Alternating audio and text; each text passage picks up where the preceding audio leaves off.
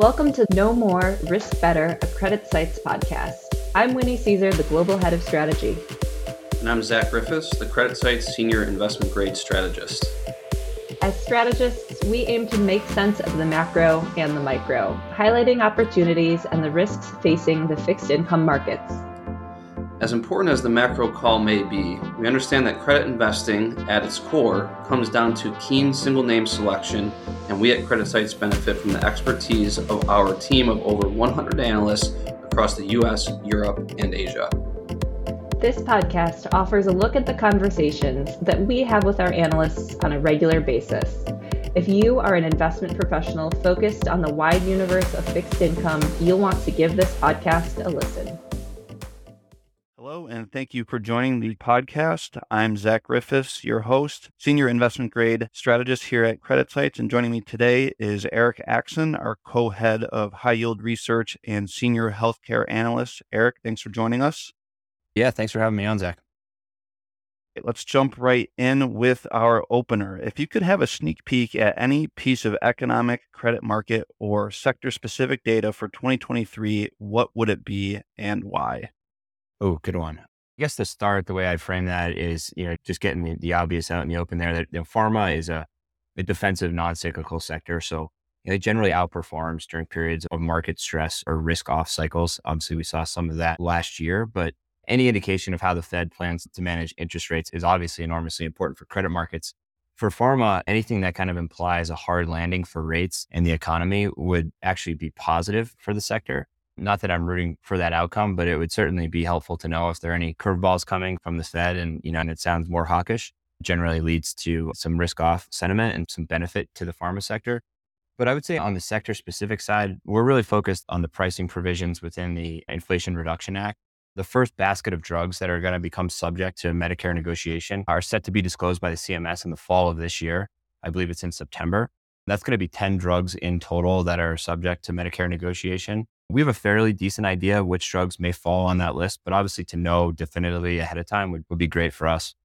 Definitely, that makes sense. And the Fed speak, Fed tactical positioning certainly rings throughout these sector interviews we've been doing. It's interesting. Fed speak has been quite hawkish, and I think that's kind of been the case for the past couple of weeks since the January-February FOMC meeting. So it's definitely creating an interesting macro backdrop after a very hot start to the year to credit markets, I'd say. And with that hot start, let's jump right into your sector recommendation for 2023. What underlies the core of your view this year? Yeah, absolutely. So maybe just starting with investment grade pharma, we entered the year with a market perform view. That's really a reflection of both technical and fundamental factors. From a technical standpoint, the first thing I would note is that at least entering the year, pharma traded about 40 basis points tight to the investment grade index. So quite tight versus the index. That's actually a wider differential than historic norms. Generally, pharma trades about 25 basis points inside the IG index. And so, right off the bat, that dynamic was going to make any kind of outperformance really tough to come by, absent a doom and gloom scenario for the economy, which obviously is not our house view. But then I'd say balancing that one technical headwind is the other big technical, which is our expectation of a pretty muted new issuance calendar for pharma for 2023. The refinancing calendar is actually pretty light this year. We think there will be M&A activity in the space, but we think it's largely going to be of the bolt-on variety. So likely not deals of the size that require a lot of new debt funding. I think the one exception there is obviously Amgen came to market with a $24 billion deal to fund a Horizon acquisition. But absent that deal, which we really view as an anomaly in the sector, we see limited new supply technical headwinds in the space. And then from a fundamental perspective, in our view, things actually look pretty balanced. Sector leverage has moved incrementally lower since 2020. The sector on the operational side is facing some intensifying patent expiration risk. A lot of big drugs are going to roll off patent come the middle part of the decade. And management teams are effectively using bolt-on M&A to help mitigate that risk. But again, overall, balance sheets are pretty healthy. Cash balances are robust. And management teams and companies have a lot of ability to execute tuck-in M&A. We think there's going to be a modest leveraging trend in the sector for this year, but again, starting from a relatively healthy place. And then ultimately that M&A activity, that bolt-on activity that we expect to happen, we think it's going to mitigate a lot of the growth challenges that are kind of on the horizon over the kind of the middle part of the decade. So ultimately from a strategic perspective, we think that a good deal of that M&A should be constructive over the medium term. So that kind of brings us to a market perform for IG And then just really briefly on high yield healthcare, we shifted this year to an outperform recommendation from a market perform. The high yield healthcare index is comprised primarily of the large hospital operators, so Community Health, Tenet, as well as the pharmaceutical names. There's Bausch Health in there, Mallinckrodt, Organon. Both of those subsectors have their challenges in the year ahead. The hospitals are facing pretty meaningful labor cost issues. They could see an unwind of payer mix and acuity benefits that helped them through the pandemic. But that being said, we think those risks were and are largely priced into the hospitals as we started this year, and we've seen some strong rallies from the hospitals year to date. And then for pharmaceutical names, that sector, particularly in high yield land, is kind of inherently idiosyncratic, just given the nature of drug portfolios and patent risks. Bausch Health is kind of the big story in high yield healthcare on the pharmaceutical side right now. They're undergoing a separation transaction, which is going to be bad for the credit. But that being said, the secured notes make up the bulk of that structure. And the pricing on those secured notes looks to be below our estimated recovery values. So we think that those have kind of bottomed out from a relative value perspective. And then you've got performing stories like a company like Organon that is effectively a double B type of credit risk that we expect to perform pretty well. On balance, that gives us an outperform in high yield healthcare. Great. So maintain market perform on IG Pharma and a shift to outperform on high yield healthcare. What would you need to see to change your rec? At this point, you just changed your rec on high yield healthcare. It was a maintain on IG. Is there anything specific in IG, let's start with, that you're looking at that could change your thinking in the near term? I think if anything, we'd be inclined to a more bearish stance on the sector. Again, a lot of that is driven by just pure relative value. And the big kind of elephant in the room for pharma is always big deal, big M&A risk. The chance that the sector just really heats up and becomes really active from an M&A perspective. That's not our base case view. But certainly if management teams looked to be postured in a way that was more aggressive in terms of taking on leverage, that would be something that would probably tip us to an underperform IG Pharma. And for high yield, obviously you just changed your rec. Are you still comfortable with that? Has anything changed? It's only been maybe 2 months since putting out the outlook, but I'd say it's been an interesting start to the year. Has anything changed there fundamentally, or are you still comfortable with the outperform for now?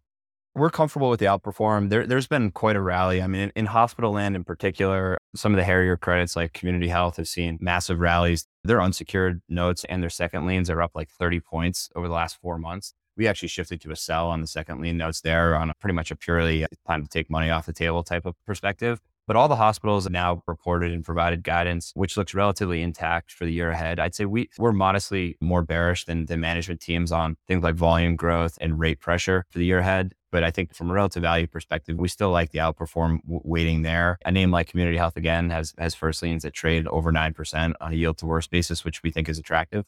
That's single B paper. And then for pharma, it's really idiosyncratic. And so we're just really tactical about our individual company views, and then obviously cognizant of how that rolls up into the high yield healthcare index. But right now, I think we're appropriately positioned there in terms of how we think the Bausch Health situation is going to work out, how we think some of the performing names, again, like an Organon, are going to play out. It would take basically a really broad-based downturn in hospital operations probably to tip us to a more neutral stance, probably coupled with the rally that we've seen in that space, at least up until, a week or two ago.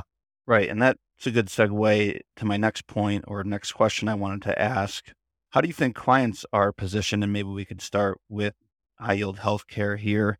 Are they generally positive or negative? Do you think there was strong participation in the recent rally in spreads, or was the rally in spreads driven by inflows into the sector? How do you think the clients that you've spoken to or the clients in this sector are positioned at this point? Yeah, that's a good question. My sense is that the rally was probably driven by inflows, although it's hard to say. I think that a lot of our clients that play in high yield healthcare, there are some big structures. And so that then provides the opportunity to play at a first lien, a second lien, at an unsecured level of a structure. And so you can get, clip a pretty good yield at the first lien layer of some large structures, even if those are quite kind of hairy in terms of, operational quality and or kind of leverage kind of profile. We speak to a lot of clients that are positioned in those higher level kind of stories that aren't necessarily distressed, but are stressed. And so I think that's one way to clip yield in the space. As you move down capital structure, into like a Community Health, into a Bausch Health, that's very much a type of investment for a very high risk tolerance. The two ways that clients are positioned are one, playing that kind of first lien structure for names where they offer some yield, or looking to performing names in, the double B context. Organon and Teva are two names there that I think people pay a lot of attention to. There are some smaller ones. DaVita is another one, although we have quite a bearish view on DaVita at this moment in time. It's kind of a barbell strategy, either playing high up in structure for stressed names or look into the performing names to get some yield. And any thoughts on client positioning in the IG pharma space? For IG pharma, there's been some spread compression. I think there's a little bit of a kind of yield starved vibe in investment grade pharma right now. Amgen came with a deal that was earmarked for roughly $20 billion. I think the order book there was $90 billion plus. Spreads looked attractive on IPT and then obviously worked their way down before launch time, but still offered some good spread. And so investors that look at IG pharma are looking into those primary market opportunities, which are unfortunately kind of few and far between. But Amgen, I think, was a great example of a company coming with a little bit of new issue concession and investors just totally hammered it. That's definitely been an interesting topic and kind of gets to my next point on new issue activity. I know you made some comments on it at the outset, but maybe just to frame up your issuance expectations this year relative to 2022 and longer term trends. Do you see that as reverting back to norms or more recent trends are going to hold? Can you give us a little more color on your issuance expectations?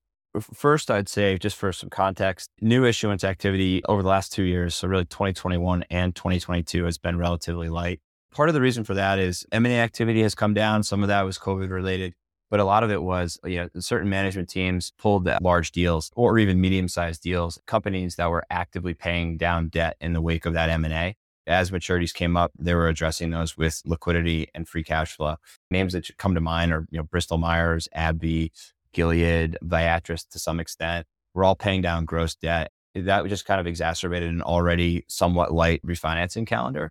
Maturity calendar again for 2023 is pretty light, but right now we see fewer management teams that are actually looking to address maturities with cash on hand. I think there will be an uptick in refinancings. Candidates for that, like an AbbVie and AstraZeneca, Bristol is on that list, and I think Gilead's on that list as well. I think all could be refi candidates. And then I think the next layer of demand in pharma historically for new money is M&A. And so again, with a bolt-on lean and kind of bolt-on tilt to activity for this year, we think that there's not going to be a ton of deal financing because even a $5-10 billion type transaction, particularly with a higher interest rate environment, management teams can pretty easily use cash balances and free cash flow to address deals of that size. Longer term, we will likely see, kind of an elevated M&A cycle again. We saw elevated M&A cycles in 2014, 2015. We saw it in 2018, 2019. I mean, obviously you have to layer in the fact that we've got, a different FTC environment that's just taken a much harsher look at big deals, particularly in tech and in pharma.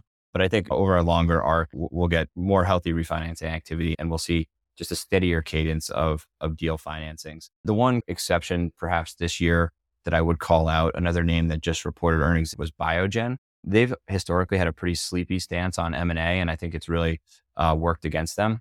They just got a new CEO in the door a couple quarters ago. And that company's stance on M&A had shifted quite dramatically just on their call, talking about $10 billion of deal capacity. That would absolutely be a debt-funded type transaction for them. And so, and they could even perhaps go bigger than that, just given some of their operational deficiencies. I think near term, we're probably looking at some refi activity, but less so on the M&A financing. But that longer term, I do expect perhaps not to revert to the mean where like these jumbo deals that are $60 billion plus. It seems like those are going to be hard deals to get through the antitrust clearance, but kind of in that middle tier, deals that are bigger than 10 billion, but probably less than like 30 billion. But we could see some M&A financing needs come out of that kind of transactions. Great. Well, I wanted to get your thoughts on receptivity to new issues so far this year. And I know we touched on Amgen, which was a big one. I did lose you for maybe 10 seconds after you kind of mentioned that the order book was huge at around 90 billion. So maybe if you could just hit on that one more time. And then if there are any other interesting deals that have come to market recently that are indicative of investor demand or lack thereof, that'd be great to get your thoughts on. Yeah, sure. So, Amgen was just really robust. The order book was huge. I think a lot of eyeballs were on the deal. I think part of that, again, is because of kind of a spread-starved dynamic in investment-grade pharma. There haven't been a lot of primary market opportunities for investors. IPT on that deal came way wide, wider than we even thought it would. So I think it really got people excited. And then you kind of fold in the fundamentals of why Amgen is issuing debt. It's essentially to fund growth and diversification through the middle part of the decade to help smooth out some big patent losses that they have coming up. It's obviously a leveraging transaction, but I think us at CreditSights and the market has relatively comfortable view on management's willingness and ability to reduce debt. I think that had a lot of factors, made it a deal that people were willing to participate in. There was quite a warm reception, if not enthusiastic reception, to a name like Amgen that has a pretty good market reputation coming with as much debt as they did. Anything else or any other interesting deals so far in 2023 that are noteworthy, or is Amgen kind of the top one so far? Yeah, that's been the top one so far. We really haven't had that much new issuance activity in pharma. Yeah, I would say for high yield healthcare, there hasn't been much either, but we are looking forward to possible new issuance from Teva. They've got some maturities that they need to refinance. That's a super interesting name. And then Tenet Healthcare is another one of the big hospital operators. They could potentially be a little bit more deliberate with when they tap the market. They'll be looking to refinance some 2024 maturities, so they have some time there. But certainly we are kind of poised to be on top of those deals when they come. Awesome. So shifting gears a bit away from issuance, more to the balance of risks, what keeps you up at night for your sectors as far as risks that are out there, maybe obvious risks that are well understood or maybe overemphasized, and risks that you don't think are getting talked about enough? I think for IG Pharma, like all roads, as is generally the case, lead back to M&A risk and those big M&A waves. I kind of touched on that. So yeah, that's the one that investors are kind of always aware of. You don't want to step on that landmine, for a big leveraging deal. Although I do think that for a case like Amgen, when there is a clear strategic merit to a deal and there is a path to deleveraging, I think the new issue market provides a really good chance to get involved there. I think that the risk that is probably relatively less understood, but is certainly becoming more understood, is just how big the wave of patent expirations is going to be in the next 3, 4, 5 years. We've got some really big companies, solidly investment grade companies like a Pfizer, a Bristol, AstraZeneca, 30 to 50% of their existing revenues are scheduled to roll off patent and to face generic or biosimilar competition. From an operational perspective, the sector hasn't been that interesting in years and years. It's a verifiable patent cliff that's coming. Not every company is going to face that pain in the same precise year, but all of them have to be preparing for it. And by preparing for it, there's obviously two ways to do that. One is through your organic pipeline development, which actually tends to be quite hard to time given the probability of failure in clinical development. And so the way that you then supplement that again is bolt-on M&A activity. Most companies have enough runway right now to do stepping stone type acquisitions to build their late stage pipeline or to build their commercial platform to be prepared for generic and biosimilar competition. But there's going to be winners and losers in that kind of equation where companies think they're acquiring some great late stage assets and maybe they don't clear clinical or maybe they don't clear regulatory and they've just levered up or spent a lot of cash on assets that never are going to generate revenue or EBITDA. That is then a lot scarier of a proposition if one of your big drugs that's about to roll off patent. Almost all of our investment grade names are dealing with that dynamic to some extent. It makes our job as analysts a lot more interesting, and it's something that we've been talking to the market a lot about.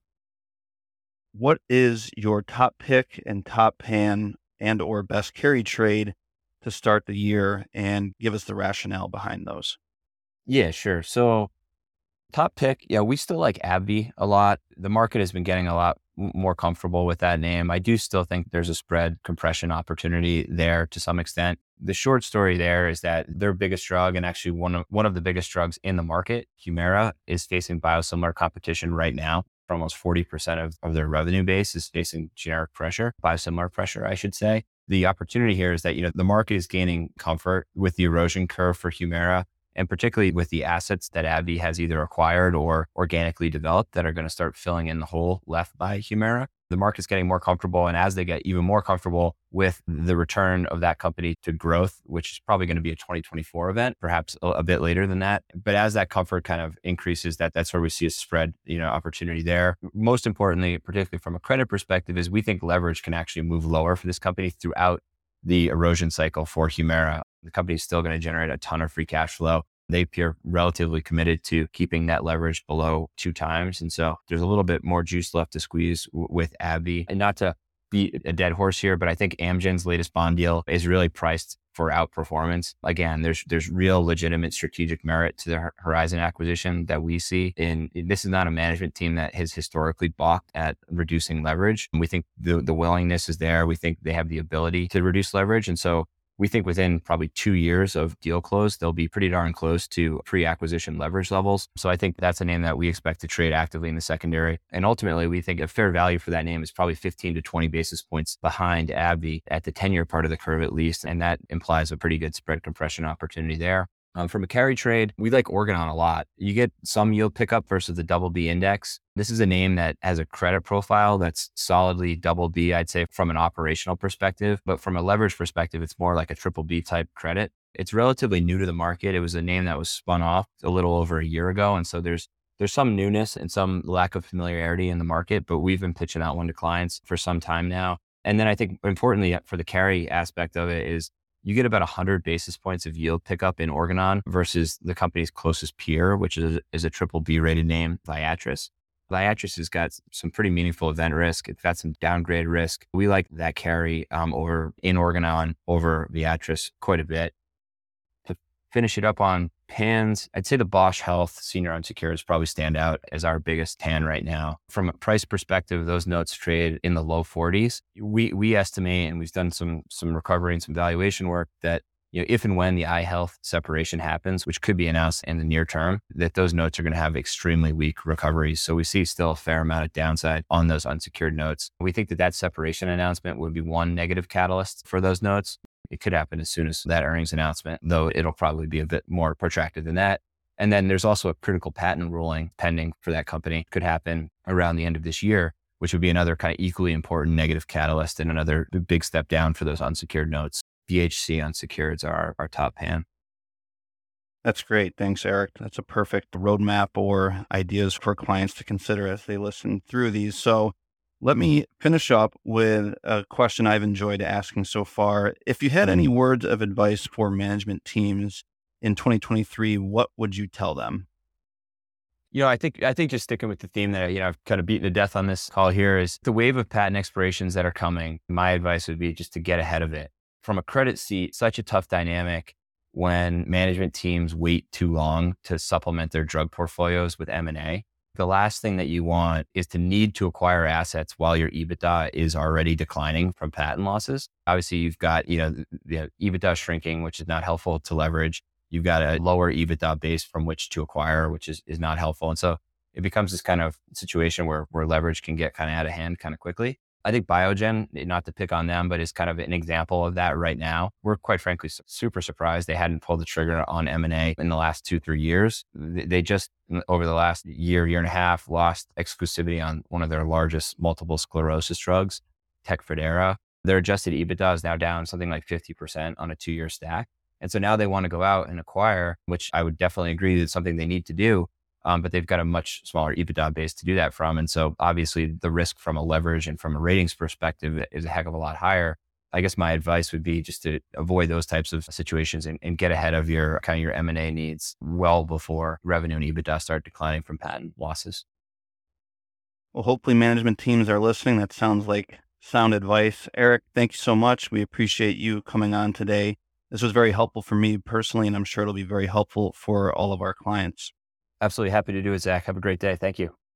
Thanks. And thank you all for listening in. I'm Zach Griffiths, Senior U.S. Investment Grade Credit Strategist. We look forward to you joining us for our next sector interview. CreditSights disclaimer. All price references correspond to the date of this recording. This podcast should not be copied, distributed, or reproduced in whole or in part. Neither CreditSights nor its affiliates makes any representation or warranty as to the accuracy or completeness of any information contained in this podcast. CreditSights is not providing investment, legal, accounting, or tax advice, is not providing research or making any recommendations, nor is CreditSights offering or soliciting any transaction with respect to the purchase or sale of any security. The receipt by this listener of this podcast is not the giving of advice by CreditSights or its affiliates.